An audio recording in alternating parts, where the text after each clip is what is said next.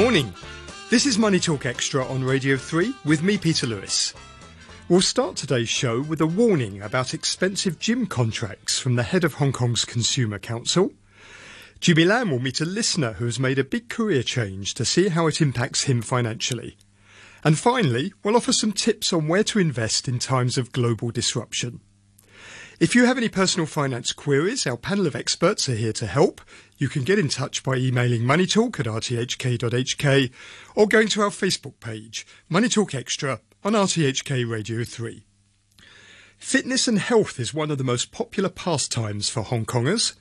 Almost 20% of residents go to fitness classes at least once a week.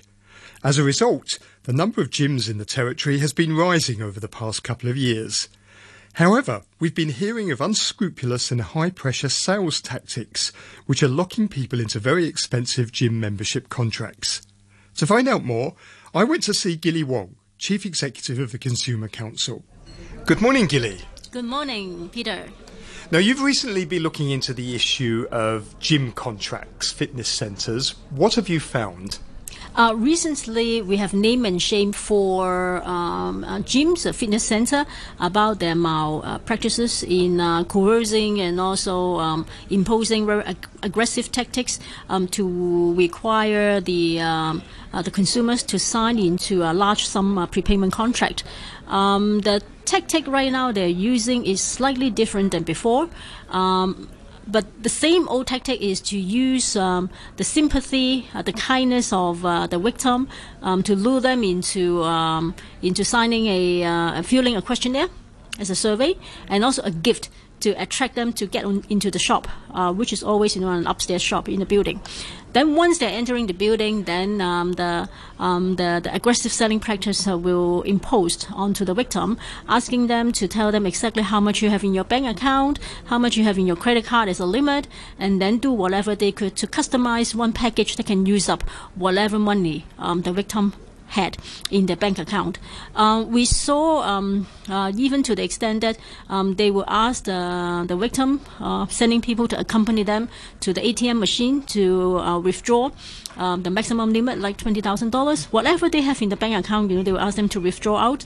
And secondly is if they have credit card, they would accompany them to go to some chain stores, electrical appliances, or maybe personal care items to buy gift voucher.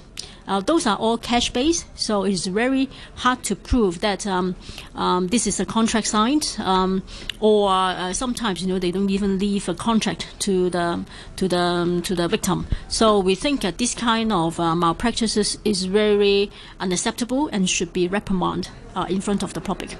And are these practices legal in Hong Kong?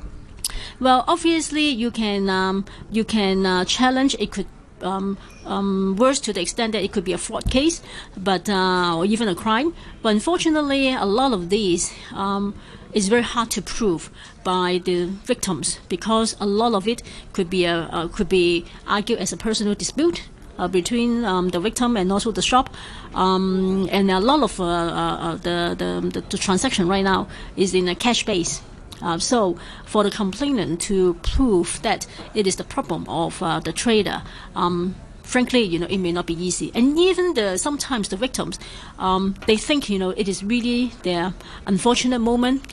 They put the blame and also the obligation onto themselves a lot. They think, it is their own fault to fill in the questionnaire. So that's why they think, it could be a lesson learned, and then just let go the whole incident. Even for those people that had incurred into large amount of prepayment contract that goes beyond the cap of a small claim tribunal, it is also has to consider about the legal cost involved in hiring a lawyer to sue the trader. And that's why, in most of the cases, the complainant either file a case to the Consumer Council, hopefully that we can seek our help, to seek for address, or just let the case die down, or maybe just let go.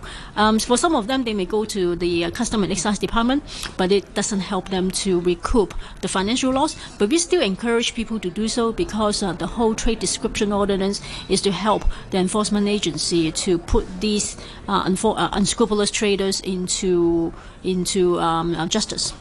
And how much are people typically paying for these types of contracts? It varies. It highly depends on how much wealth that individual is, because as I mentioned before, it highly depends on the customized package. If you have only $5,000 in your account, they will offer you a package in $5,000 or even more, because for certain traders they even ask you to make a personal loan. But for richer people, they identified, they would ask them to pay for a package over 6 digits, like 100,000. The worst case that we had during the name and shame exercise is in 4 months' time, one victim has signed contract accumulated to the total of 1.75 million Hong Kong dollar, which is a huge number. And it was uncovered by the sister of the victim because in the whole amount, 600,000 was a personal loan that triggered the alarm of the family about why that person has to make a personal loan, and that uncovered the whole issue. And is it young people in particular who are being pressurized by these types of tactics? There are two key targets. One is the younger people. Based on our statistics, over 90% of the complainants, they are aged 25 or below. So they are young, they are more introvert, and they have less knowledge about how the banking system works, and also they are more subdued to high pressure tactics. And another group is obviously the mentally incapacitated people. Also is another major target by these unscrupulous traders. So when considering gym membership, what do you recommend consumers do? Obviously, you have to ask around your friends and family members about which one is a more credible one, reliable one. And also kindness. Usually when we are being educated, you have to be kind to help people. But on the street, if you are having people to ask you to fill in a questionnaire, especially the fitness and the beauty center, we would advise you stop doing so. Cannot be that kind, because of the malpractices that we found. And also, if you are exercising, you have many options to exercise. It may not be going to the gym, so you have many options. And again, look for the reputable ones instead of just joining something that you have no idea what it is about. And if you feel that you have been pressurized, what should you do next? Obviously, if you stay strong, sometimes you can mitigate the whole incident, and they would let you go. We did find there are some complainants they can excused from signing into the contract, but in case unfortunately you have to sign into a contract, make sure that you get a copy of the contract as far as possible. And when you are safe to escape from the place, of course in between, if you can contact your family members or maybe the police, that will be a very good way. But we found for certain incidents, they even seized your mobile phone. So and only they return your own personal property after you agreed to sign the contract, and shoot a video confirming that you are happy to sign a contract on a voluntary basis. So if you are facing that kind of situation, probably what you can do is to make sure you safely can escape from the venue, and then immediately report to the enforcement agency and also your family members to seek their help and support.